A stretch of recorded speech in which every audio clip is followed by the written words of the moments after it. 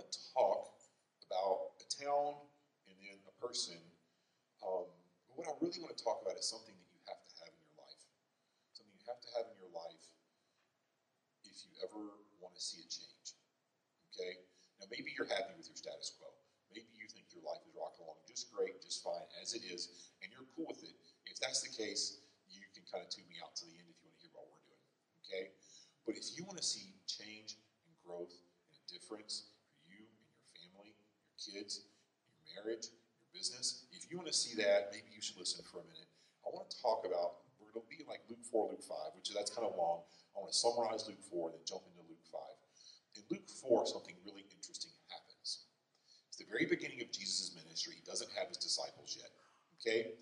Matthew 3 tells us that when Jesus was rejected at Nazareth, that he went to live in Capernaum.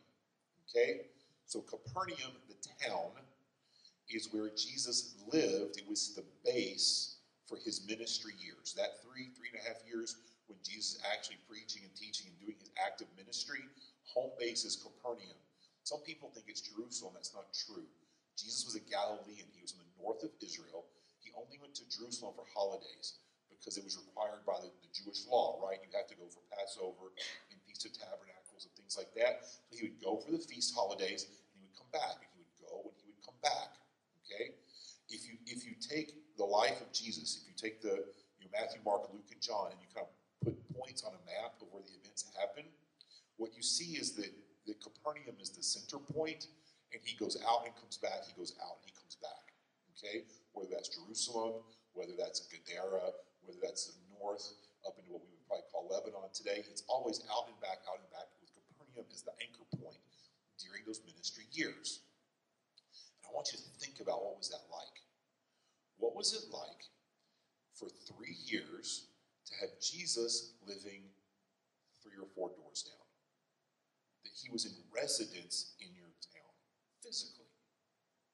Your kid gets hurt, you stump your toe, you get sick. Don't worry about the doctor. Just go to Jesus. Oh yeah, we'll take him down there. For 3 years, 1,200 days, 1,000 days, something like that, right? You had the option of physically watching Jesus on a day-to-day basis. Luke 4 gives us a window into one of those days. Okay? And I won't do the whole story because I don't have enough time today. But if you look at Luke 4, what happens is basically this. Jesus has just come to town. And on a Sabbath, on a Saturday, he goes into the synagogue to teach. And while he's teaching, it says that those who are gathered, now the synagogues are kind of interesting. They were kind of like theater in the round. Okay? So you had to change this room and put the chairs around the outside edge and put me in the middle. And that's kind of how it works. So you're walking in the middle and looking at the people around you, right? And that's kind of how it went down. So, and by the way, that building, we know exactly where it was. 100% exactly where this building is. If you ever come to Israel with us, I'll show you exactly where this went down. So Jesus is in the middle. He's walking, he's talking, he's teaching, he's preaching. And we know the kind of things that Jesus said when he spoke. He would say things like, Moses said, if you want to have a divorce, give your wife a contract. But I say, and he would correct it or change it or extend it, really. Okay? And that's weird. Because you got to think, if I stood up here and said, in the book of Ephesians it says, but I'm telling you, and I tried to correct, extend, or change what the text of the Bible says, you guys would run me out of here, and you should. Okay?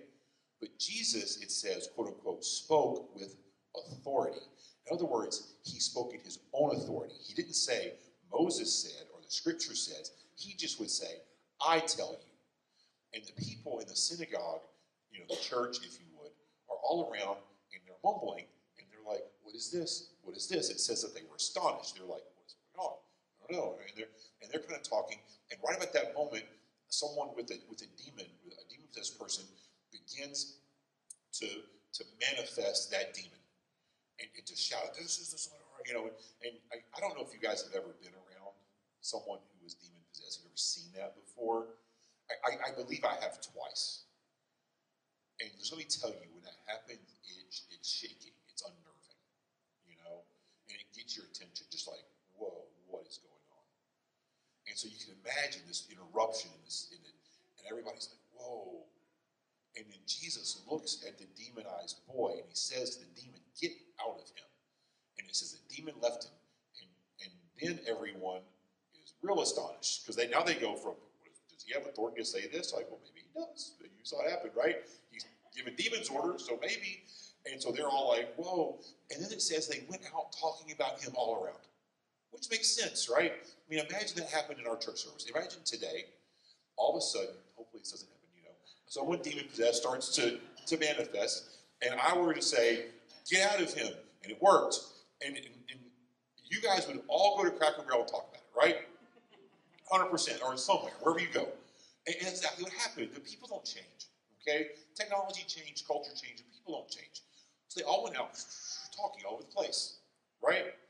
And then something interesting happened, which is that Jesus goes to Peter's house, which is just like right across the street. We all know where that was, too. It's about maybe 30, 40 yards away. He goes to Peter's house. He heals the mother-in-law. And then it says all through the evening, people would come to him, and he would teach, and he would preach, and he would heal, and he would minister. And that's a snapshot of one day. And maybe there were 1,000 like that. Okay? He's teaching, he's preaching, he's healing, he's moving around the town, and people are coming, and they're pouring in. But there's something real interesting that you got to know, which is that in Matthew 11, near the end of Jesus' ministry, he looks at Capernaum, Chorazin, and Bethsaida, the surrounding villages, and he looks at them and he says, you are cursed. Cursed. He looks at Capernaum and says, you think you're going to be exalted? No, you're going to go down to Hades, because if Sodom and Gomorrah had seen what you've seen, they would have repented, but you haven't. They saw him for 3 years. He lived in the town. About half the miracles recorded, in the Gospels take place in Capernaum. What is wrong with these people? What happened? And what I would tell you, what I believe happened, is that they wanted Jesus to be Lord of everybody else and tell them what to do. And they wanted Jesus to be the Lord of the government and to give them a political salvation. And they enjoyed the fringe benefits of being close to him. They enjoyed the healings. They enjoyed the financial benefits of all the people coming in and buying stuff in Capernaum. They enjoyed the show, and they enjoyed sort of being close to the Jesus thing, but they never accepted him as their personal Lord and Savior. Okay? They never got beyond, Jesus, tell the priests and the Romans what to do. They wanted that. They never got beyond that to tell me what to do. I'll follow you. It never got personal for them. And so 3 years later, he looks at them and he says, you're cursed. And you have the option, if you have grown up and you exist in Christian culture, and you've been around Jesus an awful lot, but you've never made that step into he's your Lord and Savior, you run the risk of being in that camp of people who enjoy being near him, but you never take him as your Lord. And that's a scary place to be. But that's not where everybody was. There were a few people in and around Capernaum and those areas that really did embrace what he was saying and doing. Okay? And in chapter 5, we get a picture of one of those. And that's what I really want to talk about mostly. So here's what happens in 5. The wrong chapter. Okay. Chapter 5, it says, as the crowd was pressing in, so this is probably just a day or two later. So he speaks in the synagogue, he heals Peter's mother, and then we shift the scene to the shore of the lake. Okay? Now we're going to talk about Peter, because Peter was one of the people from that area who becomes truly, fully a believer in Christ. Right? So let's look at the difference between the people in the town who, at the end of the day, despite seeing Jesus, are cursed, and Peter, who obviously is not. Okay? Let's look at the difference there and kind of talk that through. Now, what you got to know is the Gospels are interesting regarding how Peter became a disciple, because Matthew and Luke and John give us really, frankly, different versions of how he became a disciple. Okay? John says that Peter and Jesus met at a John the Baptist event, probably down near Jericho somewhere. Okay? Matthew says that Jesus passed along and said, or Jesus passed on and said, you should be a disciple, and Peter followed. And Luke gives us the account we're about to read. Now, whenever you encounter something like that in your Bible, what you need to do, or this is at least what I do, and I think it probably works, is you're going to assume the Bible's telling you the truth. And therefore, the truth is found in putting those three stories together and synthesizing them. Okay? So, what John tells us happened. What Matthew tells us happened. What Luke tells us happened. And the way that makes sense together is that Jesus and Peter met at a John the Baptist, event introduced by Peter's brother, right? That happened because clearly by Luke 4, Jesus knows Peter because he goes to his house after synagogue service, right? And heals the mother-in-law. But Peter's not yet a disciple. So they met each other. They know each other. I think what Matthew records of Jesus passing by on the lakeshore and saying, you should follow me, that's probably also been happening. That's probably really a process where Jesus has been seeing Peter and saying, you need to come follow me. You come follow me, right? And then Luke gives us the conclusion, okay? And it goes down like this. It says, as the crowd was pressing in on Jesus to hear God's word, he was standing by Lake Gennesaret. That's the Sea of Galilee, okay? There's only one lake in Israel. So just anytime you see, Sea of Tiberias, Sea of Galilee, Gennesaret, it's the same body of water, okay? He saw two boats, so Jesus sees two boats at the edge of the lake. The fishermen had left them and were washing their nets. He got into one of the boats, which belonged to Simon. So now he's commandeering his boat, and asked him to put out a little from the land.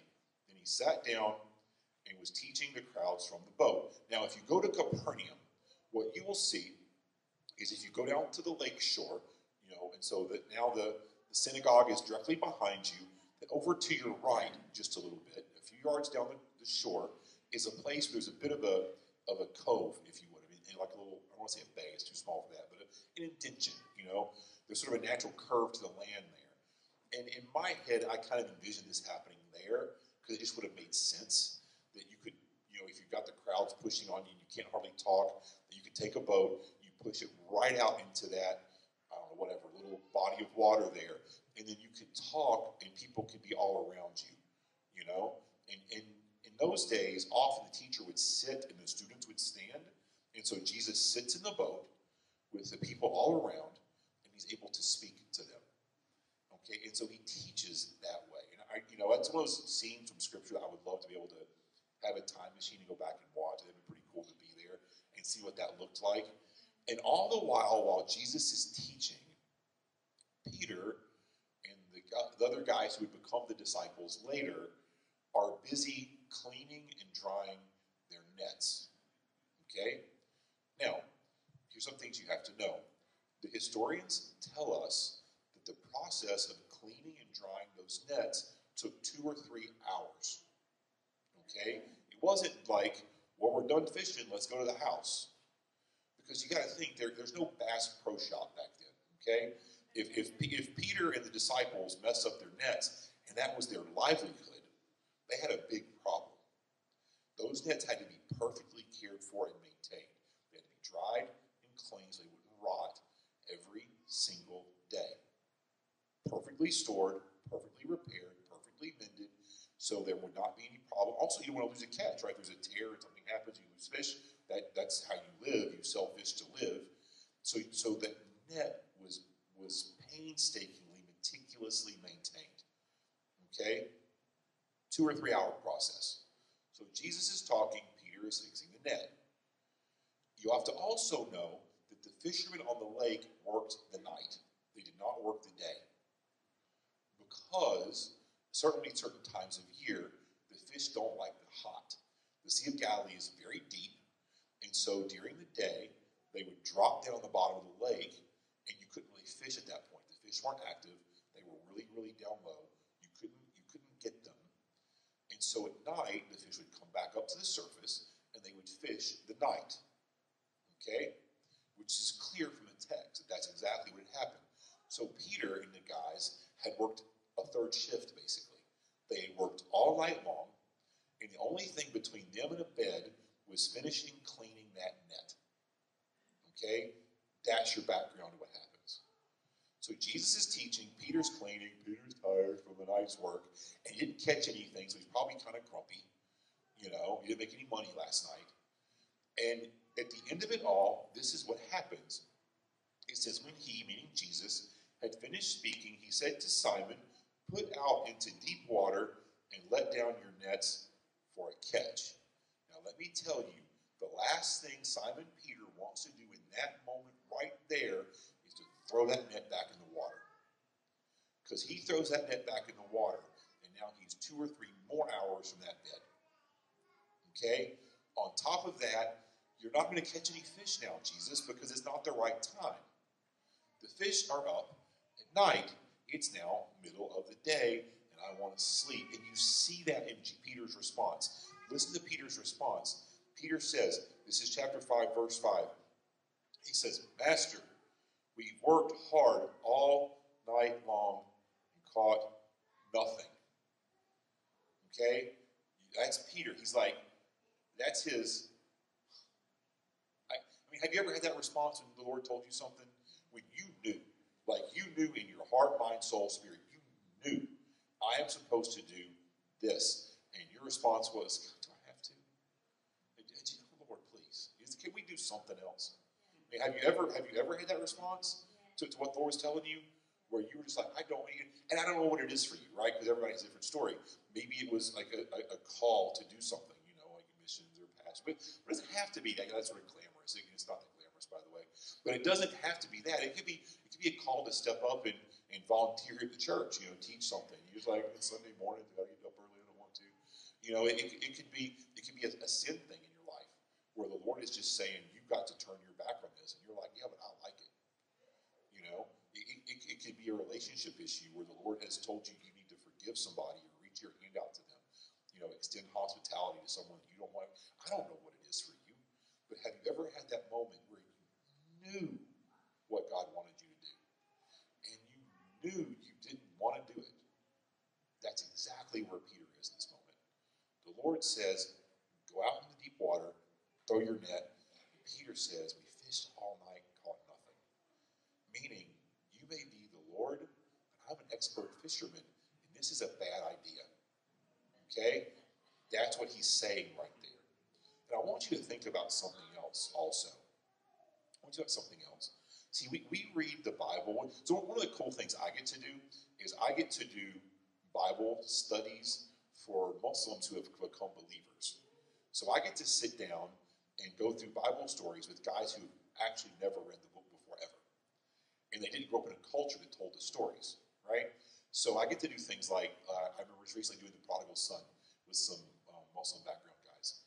And at the point when the son says, I'm going to go back to my father, so I'm kind of reading it. And they got it, but they're not looking ahead fast enough not to. And I'm like, what do you think the father did? And they're like, did he throw him out? Did he beat him? If I do The Prodigal Son for you guys, the end, so it's no fun. But with those guys, they're like, what did he do? He probably should have beat him or taken something from him earlier because they don't know the end. We know the end from the beginning, and so it takes some of the drama out of these stories. And with a story like this, it's the same thing happens because we know the end. See, we know who Peter becomes, right? You already know. You know that Peter becomes so empowered by the Holy Spirit of God that his shadow healed people. That is going to happen to him just a few years down the road. He's 3.5, 4 years from that at this moment. Right? He eventually is going to walk on water with Jesus. He eventually is going to speak. And on one day, 3,000, 5,000 people come to faith just like this because the Holy Spirit is just working him through his words and his ability to communicate with people. We know eventually he will travel all the way to Rome and help found the church in Rome and be the pastor there until the last days of his life. He'll become a martyr. And then on the very spot where this man died, the largest church in the world is built. Okay, St. Peter's Basilica. It's like 150 yards long. Okay, this thing's enormous. You could play a legal football game inside of it. Look, really, it's 75 meters, if you want to be all European, wide, and 150 meters long. It's unbelievable. Built to honor this man on the site where he died. Okay? That's who he would become. But that is not who he this day, he is not yet a disciple. He does not yet know the Lord. He has not yet repented of his sin. He's a grumpy, tired, foul-mouthed, blue-collar working fisherman. That's what he is on this day. He's just like any one of us. Okay? And he stands at a crossroad, and he doesn't even know it. He stands at a moment where he could say, no, that's a dumb idea, Jesus. I'm not throwing my net in that water. And he could go home and go to sleep, and his life would never have changed. He wouldn't be the guy you know. And he said no in that moment, and he had the right to. Okay? If he says yes, then his entire future opens up to him, right? The destiny that we know becomes open to him with his yes to the Lord. Okay? And so when you stand in those moments and you know the Lord is saying, I want you to do this, and you're saying, no, I don't want to do that, Lord, then you have no idea what you might be shutting down. You just don't know. Okay? You don't know what miracle and what destiny and what future is on the other side of your obedience to the Lord. But I can guarantee you, so long as you stand in disobedience to the Lord, nothing's going to change. You will sit there in that plateaued moment for as long as you want to, and the Lord will let you because he gives you freedom to do that. Okay? So to me, the powerful lesson of this whole story is you got to just say yes. And listen to Peter's words. It's not an enthusiastic yes, frankly. You get what he says. We've worked hard all night and caught nothing, but if you say so, I'll let down the nets. Okay, this is not a, yes, Lord, I want to throw the net in the water. It's not even that. It's a, if you say so, I'll do it. Now, granted, that is not the best way to be obedient to the Lord. Okay, the Bible says that the Lord loves a cheerful giver, and that applies not just to your money, but to your time, your efforts, and everything else, right?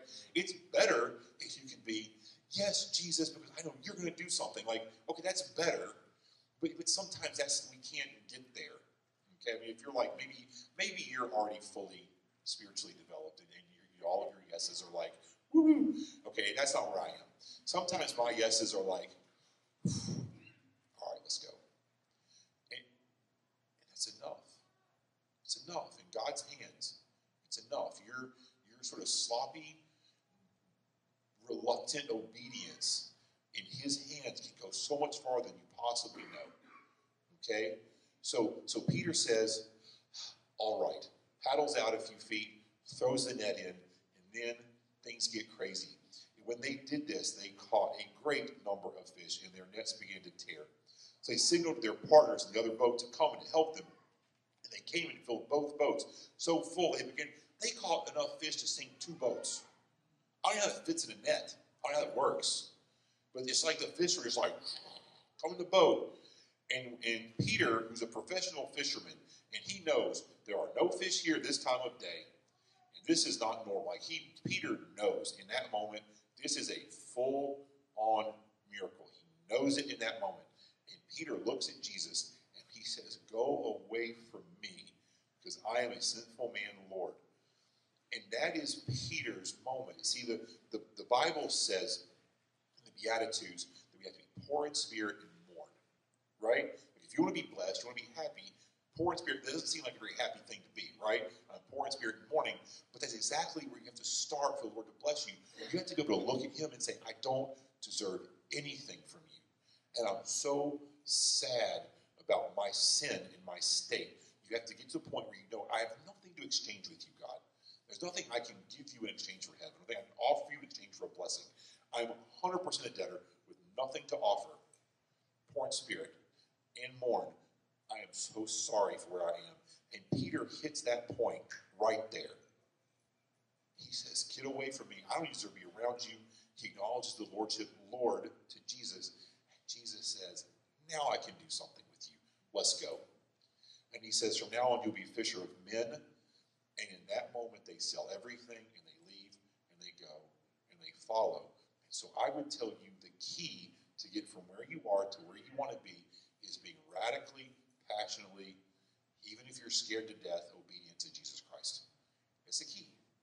So I don't know what you're holding back or holding out on him. Or maybe you're not. Maybe it's not your thing. But I bet there's a lot of people here who it is. Just say yes. Just say yes. And let me tell you, it might hurt. Okay, let's be honest about that. It might hurt. Whatever he's asking of you may be painful. Like I had an experience. Well, this isn't too gross to you guys, but you're just kind of being honest. When I guess I was 13 years old. When I was 13 years old, I was out running with my pet dog, and he ran between my legs as we were running. He cupped my legs. I tripped and fell. I landed on my right hand, and I broke my middle finger all the way back to my wrist. Just rolled it up, okay? Now, let me tell you, went to the emergency room. Let me tell you that having that finger reset was probably the single most painful moment of my life. I cannot tell you how much it hurt. They didn't give me anything, no shots, nothing. I was like, come here, you know. But the question is, and God is like that sometimes. He's a doctor, and he knows that maybe you need that painful, and then now you can heal.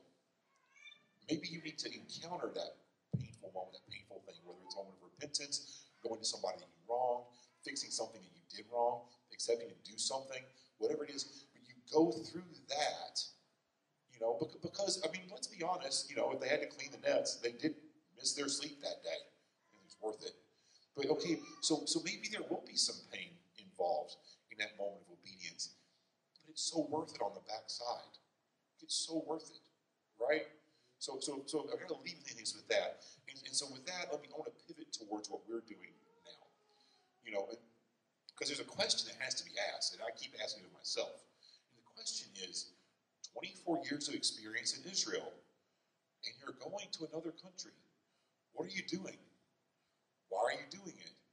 And the short answer, the one-word answer is obedience. Because with all of my heart, I believe that we're called to. Because here's what's happening. I'll give you a sort of just short snippet of what's going on in the world. In the last 20 years, there have been 4 contiguous countries that have basically collapsed. Those countries being Afghanistan, Iran, Syria, and Iraq. Those countries have just absolutely collapsed. Iran is in the process of collapsing due to economic stuff. The other 3 countries have had war and turmoil, and they're utterly in really bad shape and getting worse, not better. And with that collapse, those countries, people have exited them by the millions. They flee. And what most of them do is they cross Turkey, which borders them, and they walk all the way across. Just about 3 weeks ago, I was in a refugee camp on an island called Lesbos in Greece. I met a 12-year-old boy, and I talked to him, honestly, because he had the most striking blue eyes I've ever seen in my life. Like he's this sort of dark Middle Eastern Persian kid with these bright blue eyes, and it was just striking. I'm like, oh my God, that kid. And so then I said hi to him. I was like, hey, and he knew a little English, so we started talking. And I said, how did you get here? And I thought, well, first I said, where are you from? He said, Afghanistan, which that's like 3 countries away. And then I said, how did you? He said, walking. Walking across 2 countries that are bigger than Texas, you know, and they're shaped like this. Yeah, walking from Afghanistan through Iran, all the way across Turkey to the western coast of Turkey. Once they get there, because they want to get into Europe, because Europe is sort of where they think they can find something. They get on rafts or lifeboats, anything they can find, and they paddle out to these Greek islands, okay?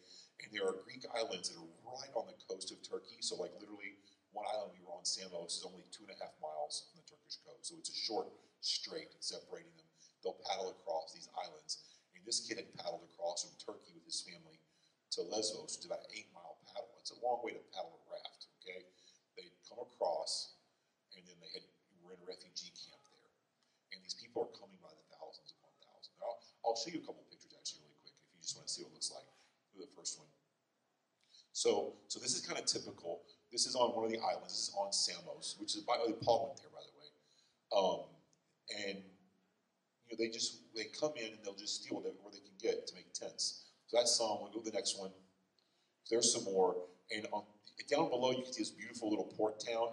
And on the hills up above it, you have 3,000 to 4,000 people living in whatever they can steal to make a tent out of. Thousands and thousands of people, okay, from Muslim background countries. And flip to the next one. This is what the Greek government is doing in response. they're building these permanent camps. These people are, in a month or two, everyone in the camp that you just saw will get moved into this place, which is a permanent, it's kind of borderline jail, frankly, that they're going to move them all into. And they have certain hours a day they can leave and exit there, and we can go in and minister. But you don't build that if the problem's going away. Okay? The problem is growing, getting worse. And they're building facilities like this all over these islands and on the mainland of Greece. So what does that have to do with me? What it has to do is this. In a Bible study, and I actually got to read this scripture. There's a really cool scripture. It's Acts 17. It's Paul in actually Athens, Greece.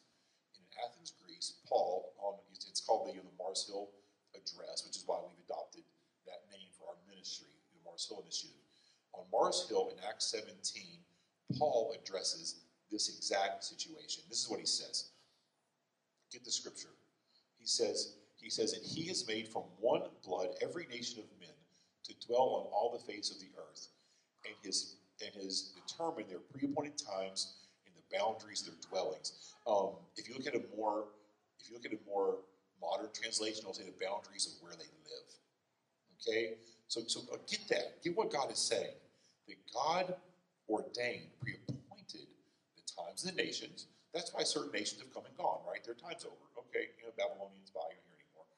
Things like that. But also the borders of where they live. So all these people from Afghanistan, Syria, Iraq, Iran used to live in certain borders, and now they're living in different borders. And if Paul's telling us the truth, then that didn't just happen, God did it. Okay? So that's pretty striking. Well, then the question is why? Why would you do this, God? Why would you have all these millions of people go through war and turmoil and struggle, have to flee, have to run? Why would you mess up, and to a certain extent, Greece and Europe with all these refugees coming in and the different, why would you do this, God? And the next verse gives the answer. So that they should seek the Lord in the hope that they might grope for him and find him, though he is not far.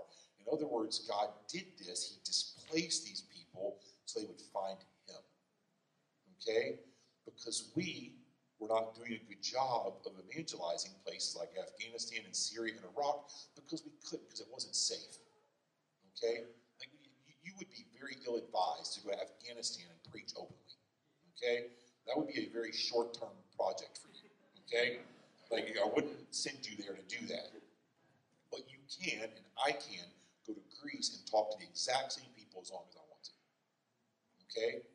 And once they come to faith, they will take that with them wherever they go. If they go back home, if they go to other places, they will take the kingdom. This is what God did, right?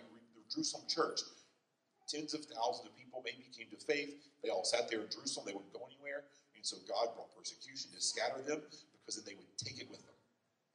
Okay? So God controls these things so that his kingdom will grow. And according, and what I believe, and I've seen it, I just got back from there, I guess it's 3 weeks ago now. I was just there. I took all those pictures that I had queued up there. I met more Muslim background believers in 10 days in Greece than the last 5 years in Israel. That's just true.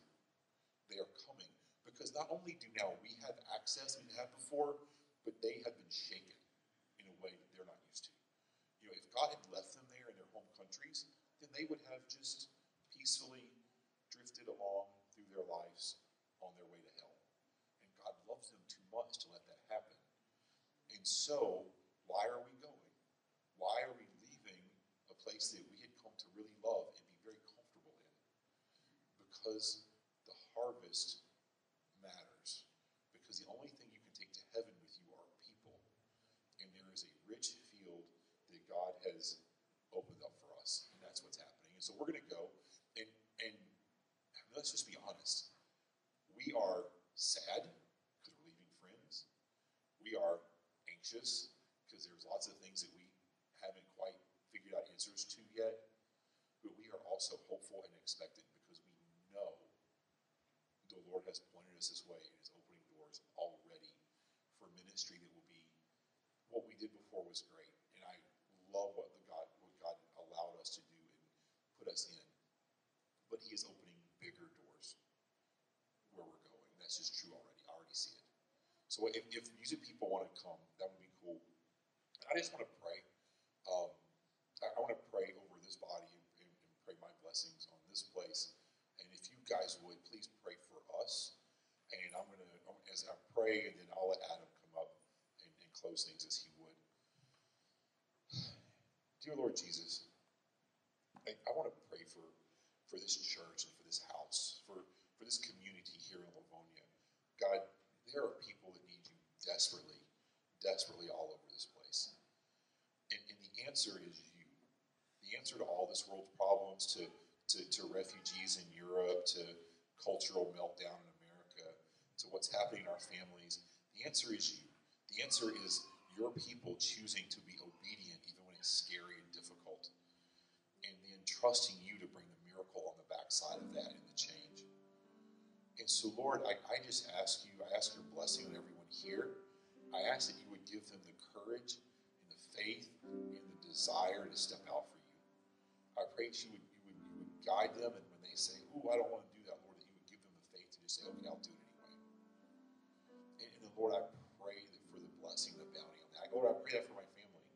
Lord, as we have stepped out into uncharted waters these next several months in our life, Lord, I pray that you would bring us the help that we need, bring us the resources that we need, give us the guidance and protection, the peace, love, and joy that only you bring to get through things like that. And I thank you so much, Lord, for friends like we have right here that have partnered with us to help us to go. And God, we thank you for it. And I just pray your blessing on this house.